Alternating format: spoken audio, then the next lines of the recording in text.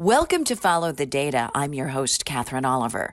2020 will certainly be remembered as a pivotal year in history, defined by a global pandemic which exacerbated challenges to the American public health system, exposed racial and social injustice, and characterized a tense presidential election. For this episode, the last of the year, we wanted to highlight some of the episodes which gave us a fresh perspective on the events of this year. An Everytown for Gun Safety study published this summer suggested that economic fallout from the COVID-19 pandemic could contribute to a 20 to 30% increase in firearm suicides in the U.S. this year. Sarah Bird Sharps, Everytown's Director of Research, joined the podcast for episode 75, The Pandemic's Effect on Gun Violence, to tell us more about how we can be mindful of possible firearm suicides and prevent them from happening. We're in this global pandemic. We know every day the number of hospitalizations, the number of positive tests, the number of deaths every day. We know sort of stock market gyrations every minute. But like super basic questions about gun violence, like how many guns are owned in America? Who owns them? Where? We have no idea. How many firearm suicides are there a year in America? We don't know that until like a couple of years later. So we are missing so much basic information necessary to understand this problem well. Now, Everytown recently released a report asserting that the economic and social trends caused by COVID could exacerbate the risk of firearm suicide, and that was based on a historic precedent. The U.S. risks a 20 to 30% increase in firearm suicides. How did your team calculate this?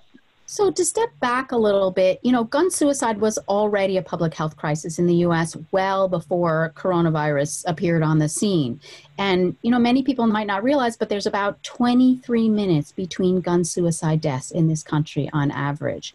And so when we started seeing the huge spike in gun sales starting in March, and also coupled with this dramatic unemployment rise, I became incredibly concerned.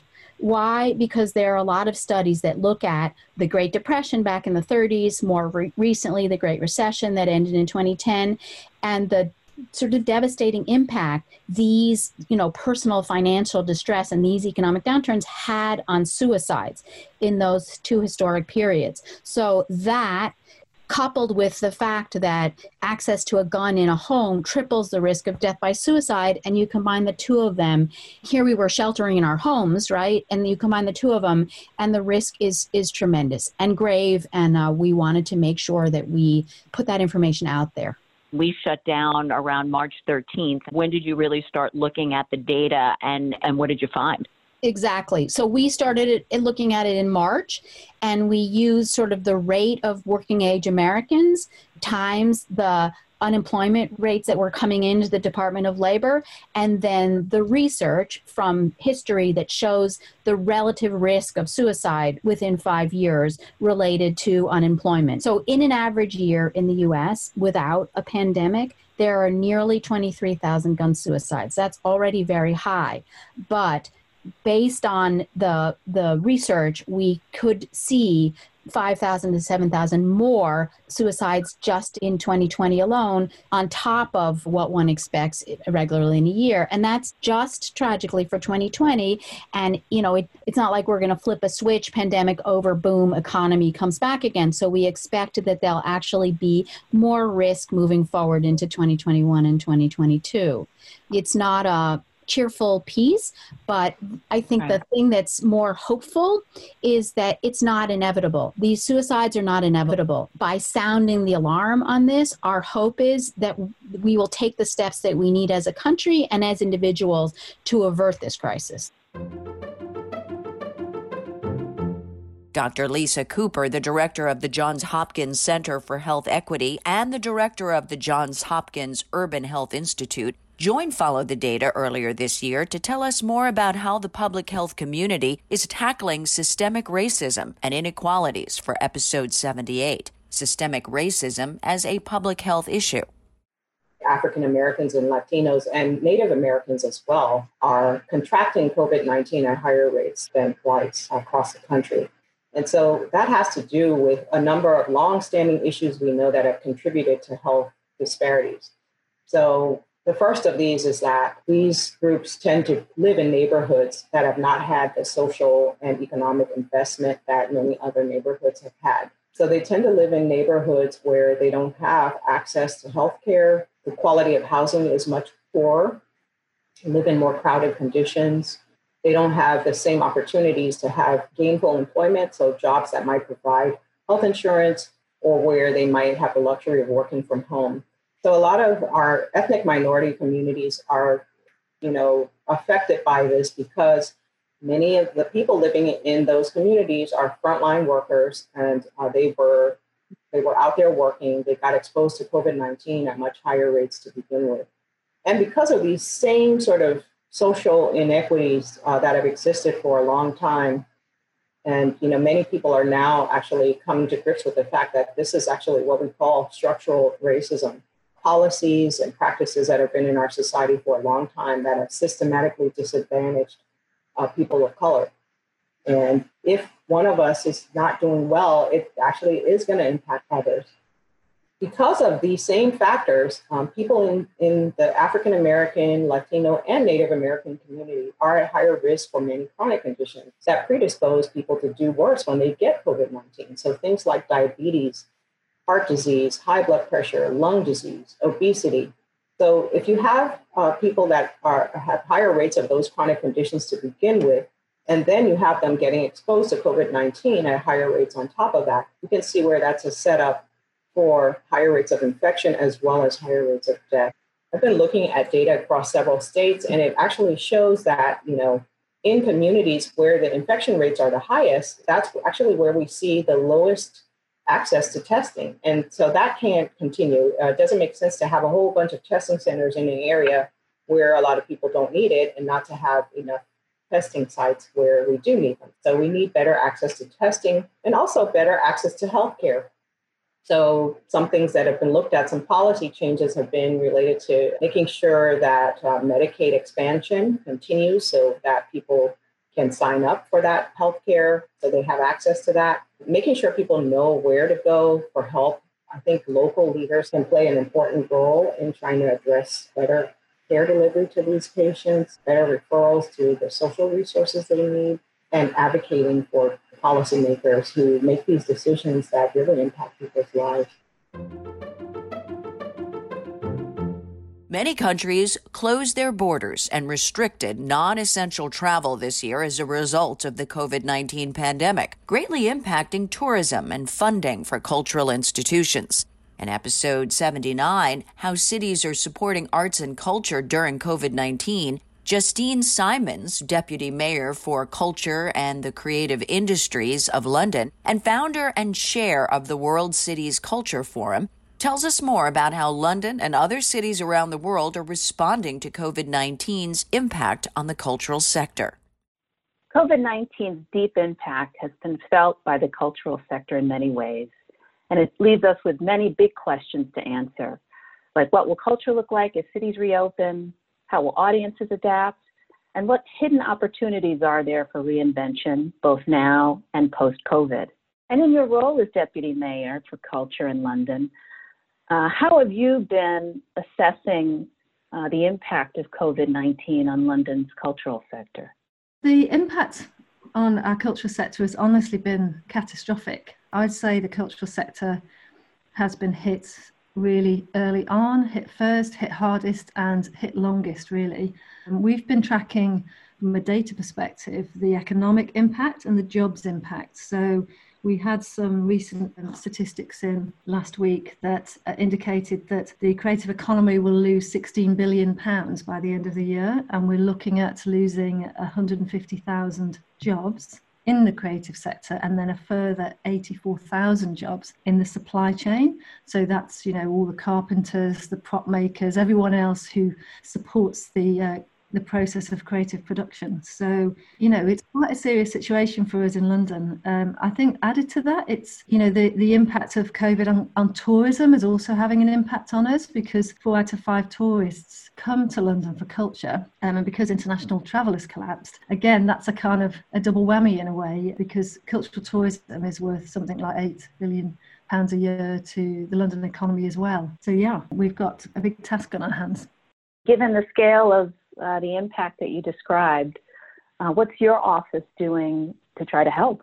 We're always trying to work out where is the best kind of use of our energies, our resources, our funding, our advocacy. And one of the things we set up a few years ago at City Hall was a Culture at Risk office, which I like to refer to as the bat phone. So it's a number that people can call if they are struggling. And usually it tends to be grassroots music organisations, artist studios, small venues, LGBT plus clubs, that kind of fragile grassroots infrastructure in big cities who are, developing fast, where land values are high. And we already had this office that we were trialing that was going really well. And so when COVID hit, we almost immediately supersized it. We actually borrowed members of staff from other teams. And just to give you a sense of it, in the last kind of few years when we've been running it, on average, we've had about 30 emergency cases over a 3 to 4 month period. And since COVID hit 3 to 4 months ago, we've got 580 cases. So it's really become the front line of support for culture in the city. It's major institutions, major galleries, the big iconic institutions that are needing help, as well as the grassroots. Culture has really played an important role in creativity in supporting community connections, in supporting people's mental health. Culture is a kind of fundamental human right, and we need to rebuild cities that can thrive and not just survive, and culture is really important in that. The pandemic has upended the college application process, and College Point, a free virtual advising program for high-achieving, low-income high school students, is uniquely poised to help. Janelle Reynolds, who works on the education team at Bloomberg Philanthropies, sits down with Rachel McGuire, a College Point advisor, and Logan Balfance, a recent College Point alum, who is now a freshman at the University of Notre Dame, for episode 83. Virtual advising, does it work? To share tips for students applying to college during the pandemic. One of the things that I loved about the College Point initiative is their mission of making higher education more accessible and equitable to students who traditionally might not have had a strong support system when it came time to completing their college applications. Sometimes my students are like, oh my God, I didn't think this was possible. I got a match! I got to Notre Dame! You got it? I got to Notre Dame! Oh, let's go! Fantastic. The whole thing? Yes. Oh, my baby, I'm so proud of you. I had clear intentions of why I wanted to go to college, of why I wanted to go to Notre Dame specifically. So I went to the website, signed up, and got matched with Rachel, and it's been history ever since. That's wonderful. I'm wondering whether you have any parting words of advice for high school seniors who are entering the college application season right now during some very uncertain times, and who might be grappling with whether to stay in state or go out of state to pursue that dream school or not. What would you advise those students as a college advisor, Rachel? And what would your advice be, Logan, as someone who's just gone through the advising process and is now embarking on your college journey? Yeah, that's really hard, especially because there are a lot of uncertainties with what's going to happen to colleges this year. Will funding levels remain the same? So I think it's more important than ever to apply to a balanced list of schools. And what I mean when I say that is apply to a good mix of either in-state, out-of-state schools and public and private schools. So really make sure that you get all your in-state public schools where you can qualify for in-state tuition, and out-of-state private schools that perhaps meet a lot of need-based aid. Just because I think that the pandemic is going to affect different colleges in different ways, and so it's hard to tell now. So if you give yourself more options now, hopefully you'll have better choices come spring. On top of that, great advice, Rachel, by the way. But on top of that, I think just always, don't let the circumstances that we're in right now kind of bring you down or bring your mood down. For me, using it as a motivation to just, continuously develop and, get better and to try even harder, which is what kind of really pushed me through the end of high school and got me a good start, solid foundation going into college. So definitely don't think, oh, I shouldn't pursue this because my chances are lesser now, or because, this is so overwhelming. Definitely try your hardest. It's not going to be easy, but I can tell you that it'll definitely be worth it. Through our work with the Sierra Club on the Beyond Coal campaign, We've helped retire 60% of domestic coal plants and are on track to retire 100% of the nation's coal plants by 2030. In episode 87, Moving America Beyond Coal, Antha Williams, Global Head of Climate and Environment Programs at Bloomberg Philanthropies, sits down with Marianne Hitt, the Sierra Club's National Director of Campaigns, and Reverend Yearwood, the President and CEO of Hip Hop Caucus, to discuss the impact of retiring coal plants and transforming to clean energy. The U.S. Beyond Coal campaign just announced a big landmark that the campaign has retired 60% of all the coal-fired power plants in America. Nothing, and I do mean nothing, can stop us from accomplishing our goal of canceling every single coal plant in this world. This plan, this milestone, also means life and death. 68% of people of color, particularly Black people, live near coal-fired power plants. So the more that these coal-fired power plants close, the more that our children can breathe. We are now seeing a whole new generation who is not only fighting for equality, but they're fighting for existence. I'm optimistic that not only is that inspiring folks around the world to pick up the charge of moving beyond coal, but it's also hopefully emboldening us all to take on all of the fossil fuels that are causing the climate crisis with more determination and realizing that we are the architects of our energy future and not the fossil fuel industry. Yeah, one of the things we learned in this campaign is that our movement tends to create the pool with just the deep end, where you have the 8-foot board and people are going off, diving in, but we forget that the pool has a deep end on one side, but also the shallow end for those babies still in diapers. But it's all the same pool. And if we can create an environment which everybody is in the same environment, in the same water, in the same pool, and they all feel the same excitement, then we're not cutting off. Because again, we have to get those folks at the one end of the pool who are coming in not to be intimidated of the diving board.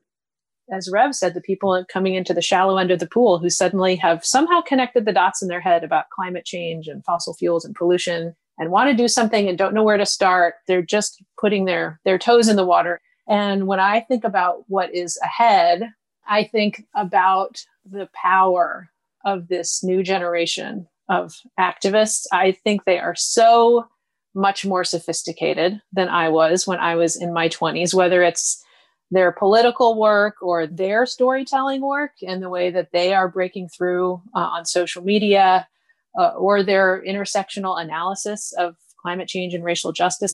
Having had a president for 4 years who has promised to bring back coal and utterly failed and completely left people behind, imagine if we had a president who said, look, we understand that we're moving beyond coal, but we're going to take care of everybody. We're going to make sure everybody's part of this new economy, and we're going to put the resources behind it to make it happen. That's the kind of leadership that we need right now. I'm 100% with Marianne that we need somebody who understands the science and understands what we do for climate. But I think that we've seen that we can move things forward. But again, that goes into a lot of things we've done well. We've had different leadership styles.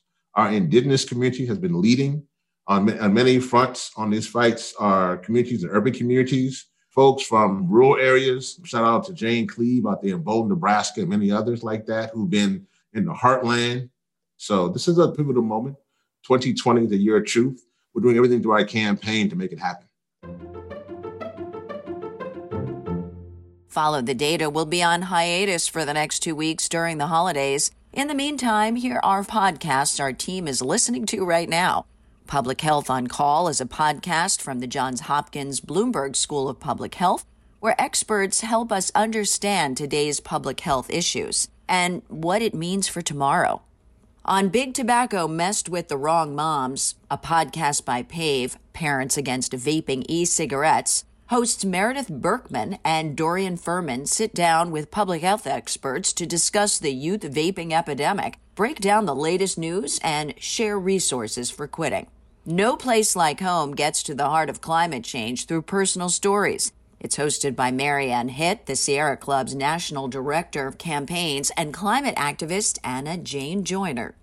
Dr. Leah Stokes and Dr. Catherine Wilkinson host A Matter of Degrees, a podcast for the climate curious about the powerful forces behind climate change and the tools we have to fix it.